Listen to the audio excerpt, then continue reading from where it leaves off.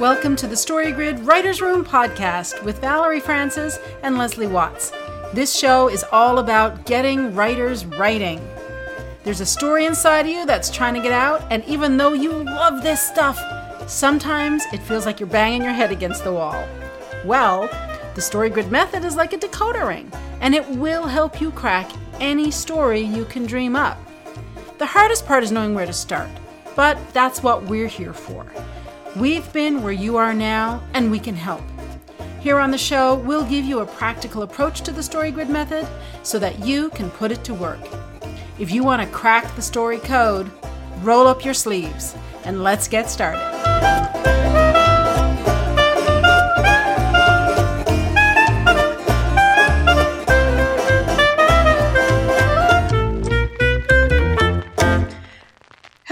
Welcome to the Writer's Room podcast. This is episode 8 of season 1. My name is Valerie Francis. I am a StoryGrid certified editor, and I'm also a writer, and I specialize in stories by, for, and about women.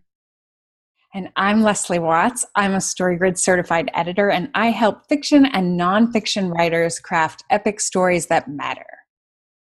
This week, we're studying the hero at the mercy of the villain scene from Paula Hawkins' novel, The Girl on the Train. Now, we're focusing on scenes this season because scenes are the basic building blocks of stories. So if you can write a scene that works, you can write a story that works. Alrighty, now, we did cover The Girl on the Train in the Roundtable podcast. So if you want more information about this story, you can go check out that episode, and I'll put the link to that in the show notes.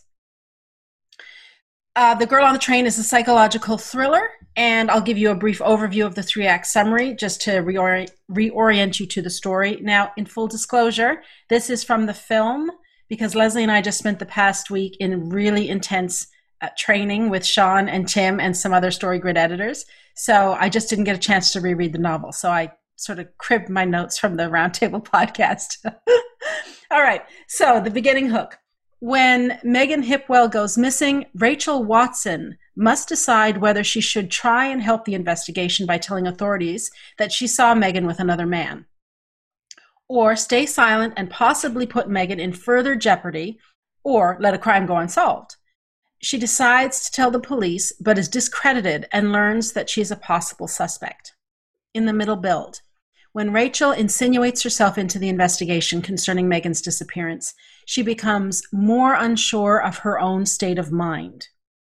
However, when Martha tells Rachel that she didn't do the violent, abusive things that Tom told her she'd done, her memories begin to reappear.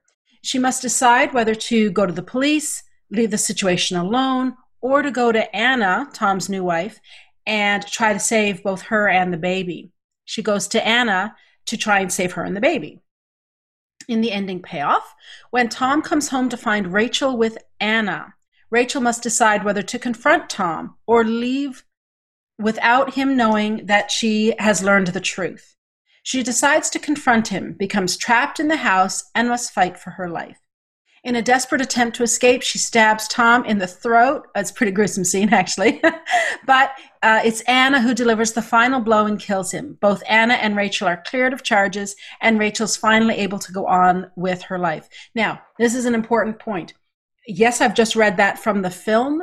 The novel, this particular scene that we're going to study today follows pretty close. The film version follows pretty closely to the novel, but there are some key differences. Notably, Anna doesn't deliver the final blow.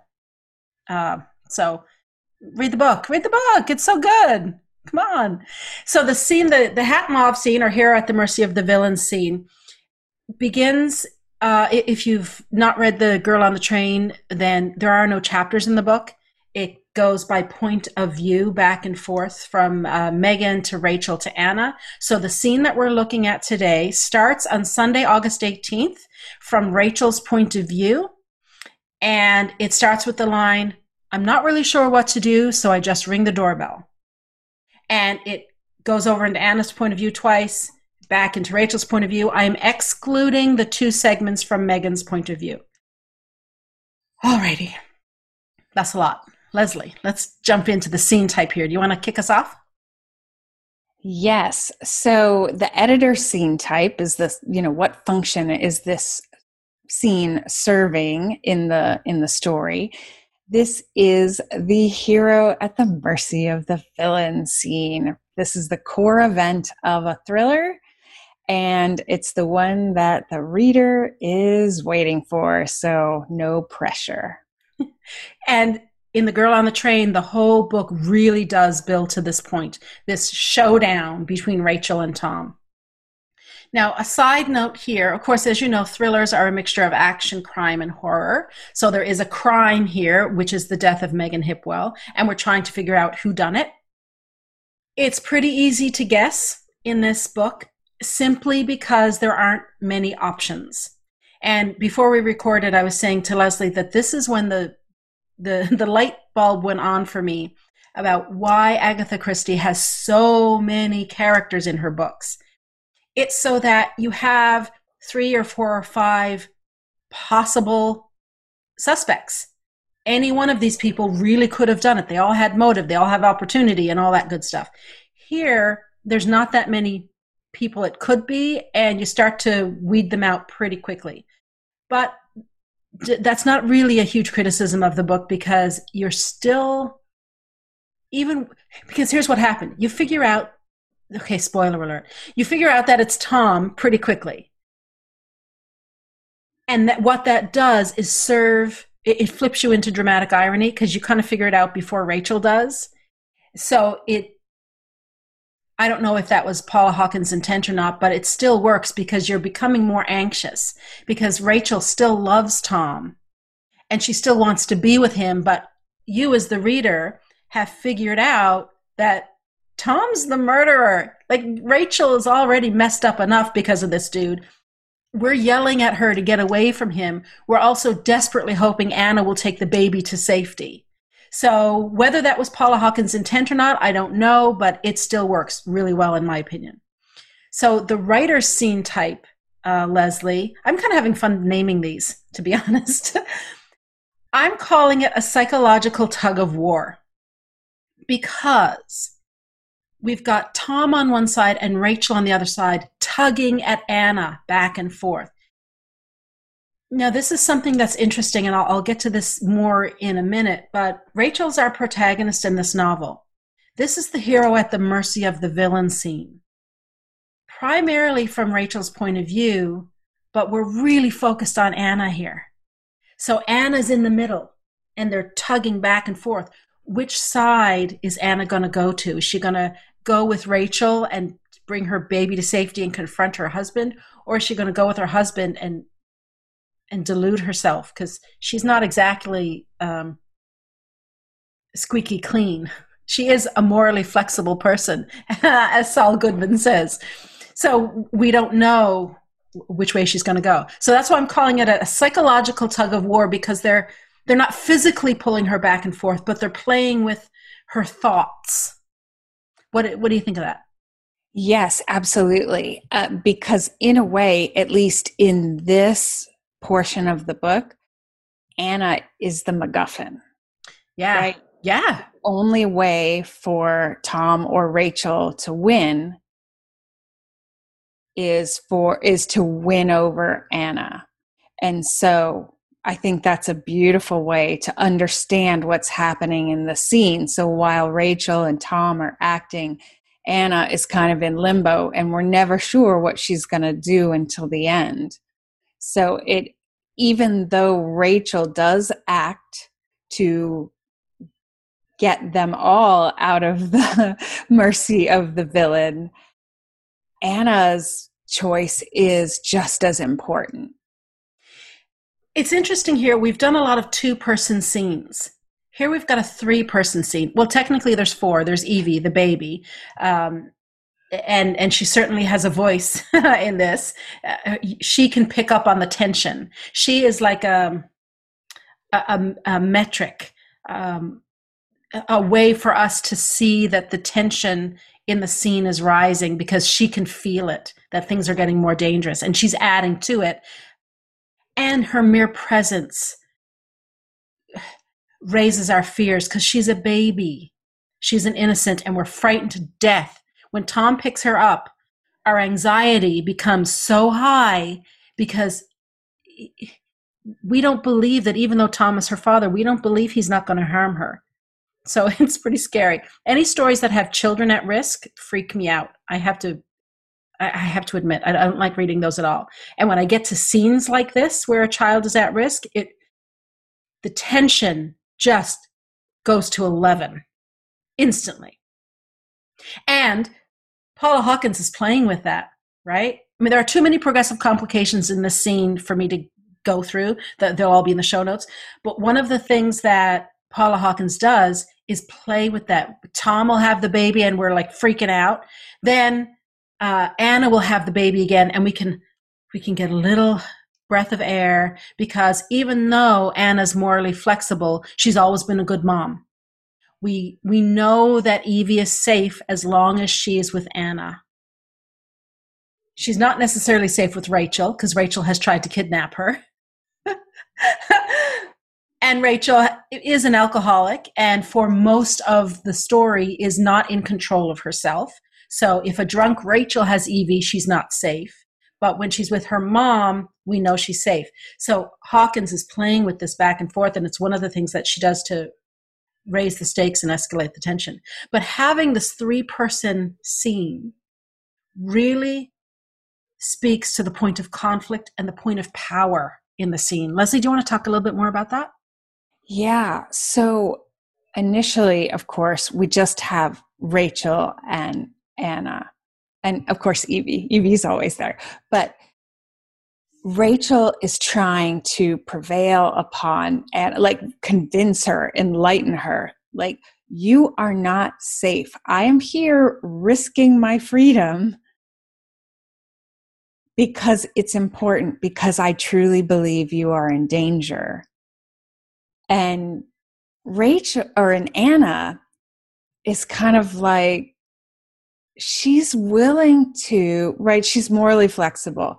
She is trying to deny the truth that she actually knows. There's a part of her that knows what Tom did to Megan, and she's trying to push it aside. And here's Rachel just bringing it up, in your face, Anna. Hope you don't mind. I'm going to give you a big dose of the truth. She does not want that. So that's the initial point of conflict. Now, when Tom arrives, that increases the stakes, obviously, because then Anna needs to wise up in time to not jeopardize everybody.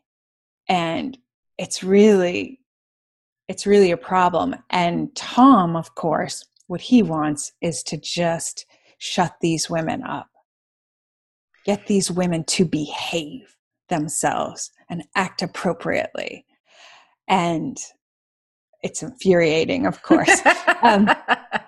But like, that's that whole, like, he wants control. And every time, you can tell, he is also a kind of barometer of what's going on in the scene.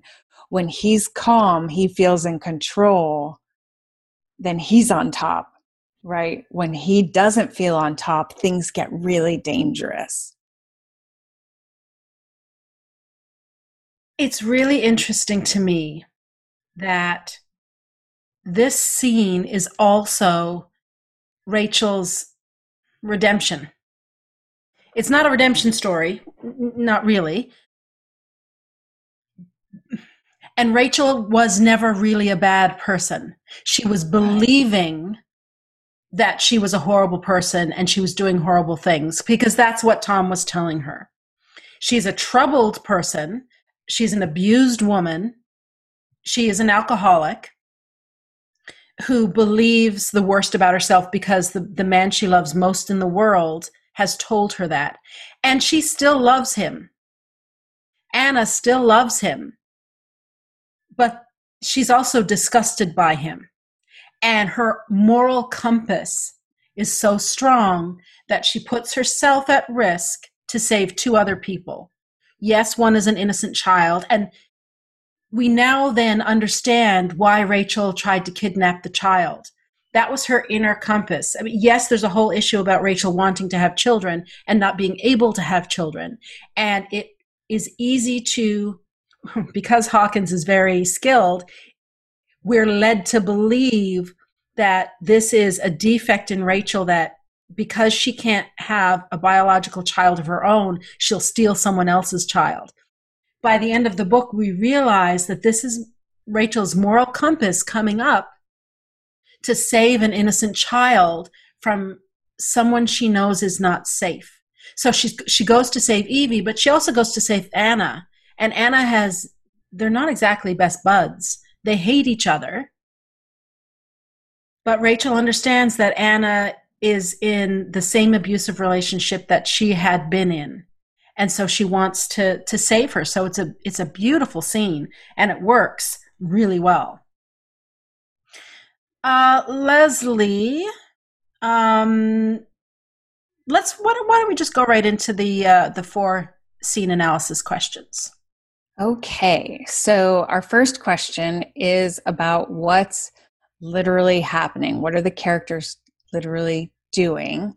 And here we have a 2-person and then 3-person conversation. It's happening in and around Anna and Tom's house, right?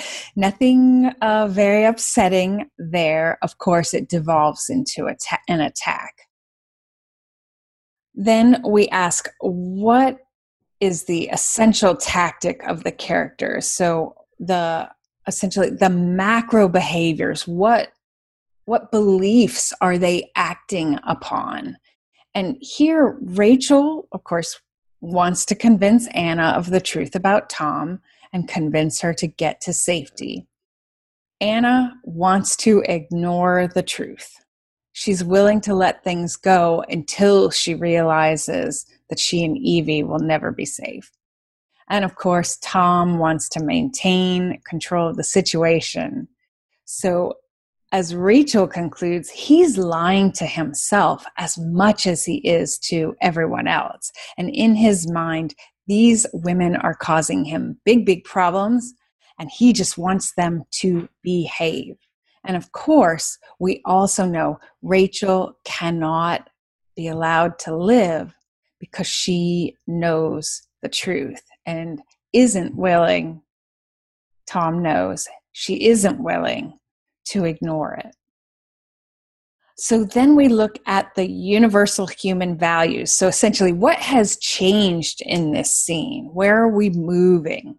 Of course, there is a lot going on here. And I recommend, especially if you're doing a psychological thriller, I really recommend looking at the micro changes that are happening over these passages. The micro work here is excellent. But for our purposes of basic scene analysis, we're going to focus on the global value spectrum. That's life. So we've got on the far negative end, what we call the negation of the negation, we've got damnation, we've got death, the negative value, and the positive value is life. So those are the values we should track.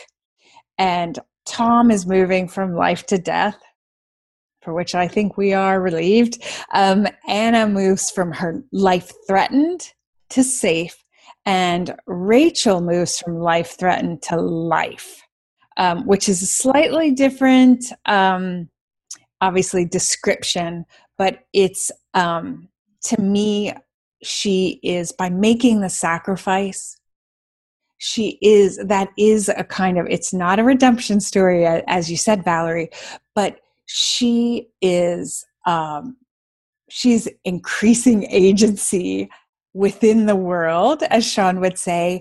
And as a result, she's really boosting life in general. She's not just moving to safety. So finally, we sum all of this up in the story event. And here's what I have. Rachel goes to Anna's home to try to enlighten her to the truth about Tom and get Anna and Evie to escape to safety. But Tom shows up. He attacks Rachel, who musters the courage to release her shadow agent to save herself, Anna, and Evie. and of course, any other woman who might have come into contact with Tom in the future. Now, that's really a long story event. You could, I think, trim it if you spent a little more time on it, but those are the basics of what's the action, the point of conflict, and the change happening in the scene. And of course, these questions are all helping you to fill in your spreadsheet. So there's a column on the spreadsheet for story event. And really, unless you're planning to submit to StoryGrid Publishing, no one sees your spreadsheet but you. So your story event can be as long as you need it to be. You may only need a half dozen words to remind you what that scene is and what it's about, or you may need more of a paragraph to make sure you're tying up a bunch of loose ends and so forth. So this is for you. So it's not about getting an A in StoryGrid, as we always say. It's about creating a tool that is helpful for you to write your story. Alrighty, 5 commandments. Inciting incident. Rachel arrives at Anna's house and tells Anna that they have to leave. The turning point. Anna tells Tom that she found the phone he used to call Megan. Now, there's so much going on in this scene. If you want to see beats at play, this is a great scene to study because you'll see lots of turning points and you'll wonder, why did Valerie pick that one? Why didn't she pick, there's a half dozen before that point. Well, yeah, there are, but those are beat level turning points, what I'm calling beat level turning points. And one of the questions Leslie had for me when we were preparing for this is, are you calling this a scene or is this a sequence? I'm calling it a scene because it's one movement of the story. It's all the hero at the mercy of the villain, but it goes on for quite some time, and I'll talk about that in a minute. So I think that Anna telling Tom that she found the phone is the turning point because now this is when things have changed. Until this point, yes, Tom has come home, but he has come home before and found Rachel at his house. The power dynamic hasn't shifted. Life for them hasn't shifted. Rachel is still the crazy ex-wife that they're trying to get rid of. What changes is Anna saying, I know you had an affair with Megan. Now things are different. The whole, like the air changes in the room. You can feel it just as you're reading the book. So that's why I call that the turning point. The crisis then becomes Anna's, which is really interesting in the hero at the mercy of the villain scene, because you would think that it would be the hero's, like logically, if you're just thinking through this. But because I think this is a tug of war scene, and as Leslie said, Anna is the MacGuffin, who is she going to go with?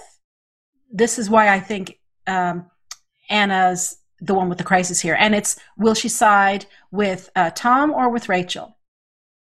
Takes us forever to find out what she's going to do. And eventually she sides with Rachel, and the resolution, Anna calls the police and Rachel kills Tom in self-defense. All right. Now, we are at last getting into the main conversation about what this scene is so amazing for. And there's so many different things. Leslie, do you want to kick us off with a discussion of globally of the scene, what's in the scene, and why we picked it to study? Right. So it's really interesting. Of course, you've already talked about that we are seeing the scene from different perspectives. So that is altering the narrative drive because at times we can see inside, what's going on for Anna. So, and of course, obviously we sometimes see what's going on for Rachel.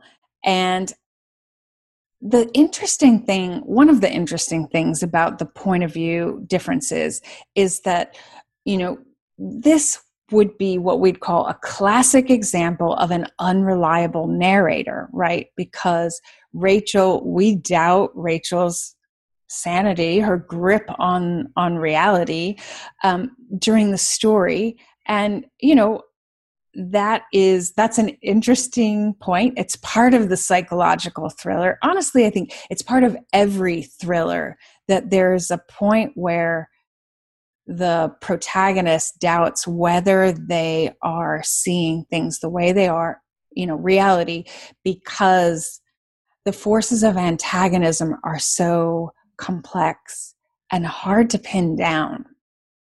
So the thing about unreliable narrators, though, is that any first person narrator is unreliable to the extent that they are trying to get what they want, right? Everybody's got an angle, right? And maybe it's a good angle, right? Like here, Rachel, she's risking her life and first her freedom, and then her life to help someone else get out of a situation. She is at all costs trying to get the truth out. And so she's going to present the story in a way that, within the scene, of course, she's presenting the story in a way to get Anna to take action. Now, if we pull back, the story is being presented by someone who has an angle. And so every narrator is unreliable to a certain extent because they are trying to achieve something. Now, that doesn't mean they're lying, but it does change the way that we think about the narrator and what the details we choose to, as the writer, to reveal there. So I think it's really important to have that in mind, and that there's not a small class of unreliable narrators. Every narrator is actually a little unreliable. And we have 3 narrators in this novel: Anna, Megan, and Rachel. Rachel's obviously the main protagonist here. They're all in first person. So tying into what you said about narrative drive, the reader is constantly wondering what the truth is. Because we know none of them is telling the objective truth. They're telling their version of events. So the truth is somewhere in between this triangle of Rachel, Megan, and Anna. And who is in the middle of that triangle but Tom? That's who, he has his tentacles in everybody. And we don't hear his point of view at all. We really don't get much of him. And this is one of the flags, right? Whenever you have in a crime story, okay, in case you didn't already pick this up on your own, it's important for you to know as a writer so that you can avoid it. Whenever a character seems too good to be true, they're usually whodunit. And I think of, I'm not going to say, I was going to name a show where I guessed whodunit for this very reason. I'm not going to mention it in case you haven't seen it, because it's such a good show. I don't want you to not watch it just for that, because the 2 lead actors are amazing. So that was quite a bit of restraint I just showed. So I would like the floor to acknowledge. Acknowledge. But anyway, all this to say that, Leslie's been studying point of view. I've been studying narrative drive. And here in this novel, the 2 are coming together because the point of view is part of what's causing this narrative drive. And narrative drive is not a storytelling principle in and of itself. It's the effect of the other principles working together. And in this case, the point of view is a huge driver of the narrative drive. So it's very cool, super cool. And like, who do you believe? Where is the truth in this? That's the central dramatic question here. Yes, it's whether Rachel is sane or not sane. Absolutely. But also, where's the truth? Because pretty soon we start to see that, she's troubled and she's got a lot of issues she's dealing with, but that doesn't mean she's insane. The other big thing for me, Leslie, tell me what you think of this. A reason for us to study this is that this scene is super long, and there's a question as to whether it's a sequence or a scene. So why don't you tell me why you thought this was a sequence, why you asked me that question? Yeah, so we've got these units that serve as, they're either beats or individual scenes, right? It's the writer has broken up the sequence of events that begin in the morning and end in the evening of one day.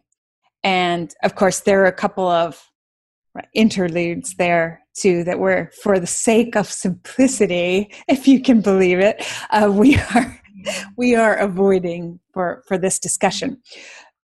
There are perceivable shifts within those moments, but as Valerie says, Anna never commits until the end. Right? So we don't have that full shift. It is not decided. The central question that we're facing in these passages is, what is Anna going to do? Right? We do need to know what Rachel's going to do, and that is really important, right? It won't matter what Anna does if Rachel doesn't do what she does. These women are, as you say, the three women are completely tied together. The true story about what happened to Megan is not coming out if Rachel and Anna don't get their act together and do the right thing. And for Anna, that means facing the truth and accepting it and acting accordingly. And for Rachel, it is releasing her shadow and defeating that man. So Tom is a really bad egg. So that it does these individual units, and they are worthy of study because they're just beautiful. That last segment from Rachel's point of view, when Rachel is waking up and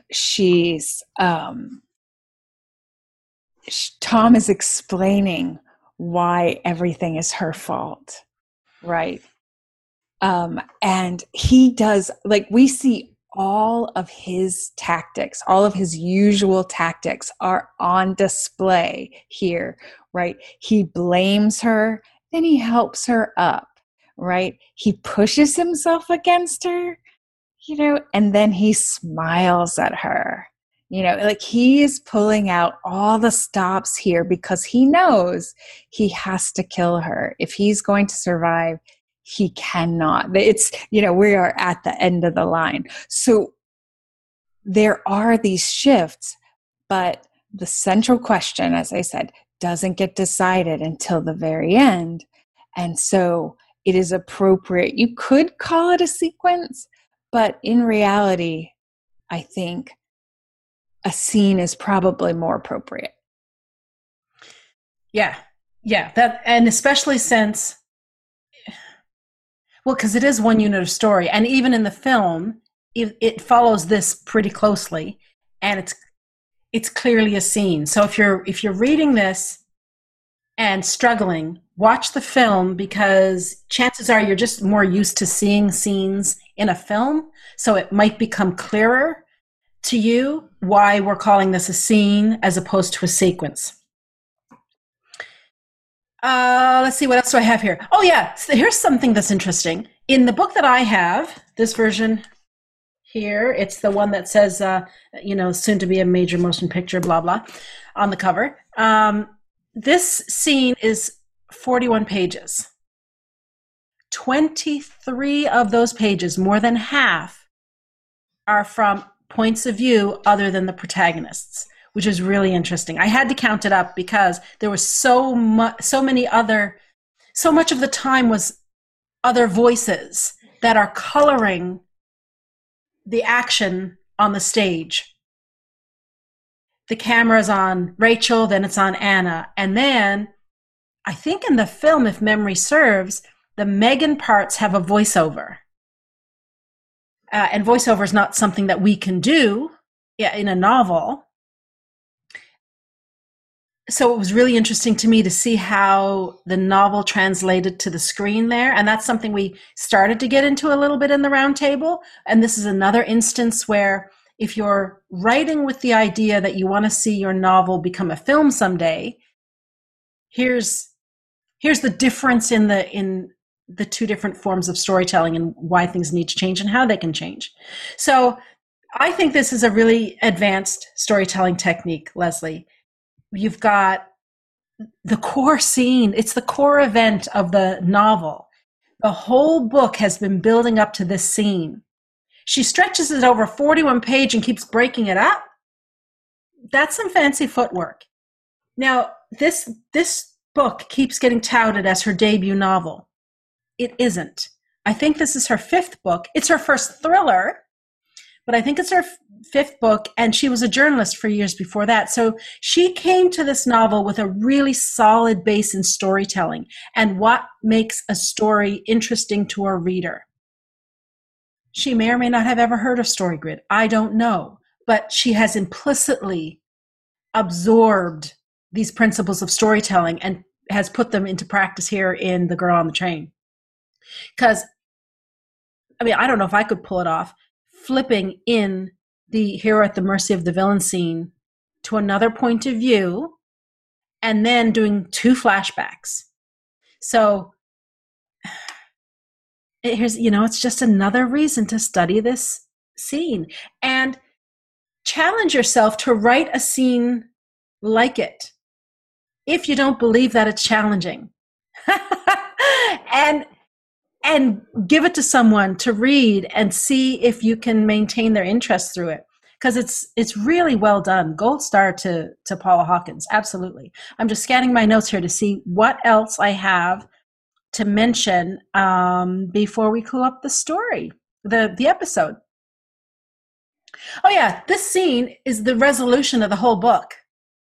That's the other thing. We typically see this scene as part of the resolution, part of the 3rd act, but here it's kind of serving as the majority of the ending payoff.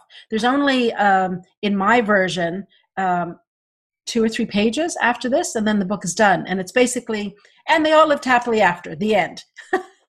Well, happily ever after might be a stretch. well, and Rachel lived sanely ever after. How's that? Again, she's sane. She's sane. She's on the road to recovery. We know that there is a positive, bright future ahead of her. A much more positive future. Yes. She's out of the deep end, at the side of the pool now, out of the pool, in safety. All right. To wind up the episode, as always, we like to talk about our key takeaways. So, Leslie, if you have to boil it down to one, what's your key takeaway for the hero at the mercy of the villain scene from The Girl on the Train? It is so hard to boil it down to one because there's so many good things in this. But what I will say is this emphasizes the importance of slowing down and studying your masterwork carefully. Read it closely. Reread it multiple times. The things that make this scene appear great, you could conclude that it's the stuff that's happening on the surface, but I promise you, when you get into the layers beneath the surface, you'll see what's really driving the emotions that the reader feels. And that's all happening under the surface. So it's kind of like walking down the street versus driving. When you go slowly, you notice the details. Now, you don't have to do that with every story that you read, but please, please, please take the time to do it for your masterwork. It will pay huge dividends. For me, the key takeaway, yet again, I'm feeling a bit like a broken record, is this. When you know what the storytelling tools are in your writer's toolbox, what they are and how they work, you can really make them sing. The question we get is, can we do this? Or can we do that in the scene? Or what is supposed to happen here? Okay, that's the wrong question to ask. The question you want to ask yourself is, how do I make this happen to best effect? Which tool in my writer's toolbox is going to help me tell this story the best way that I can? And the only way to answer that question is by knowing what the tools in the toolbox are and how they work, what they do well, what they don't do well.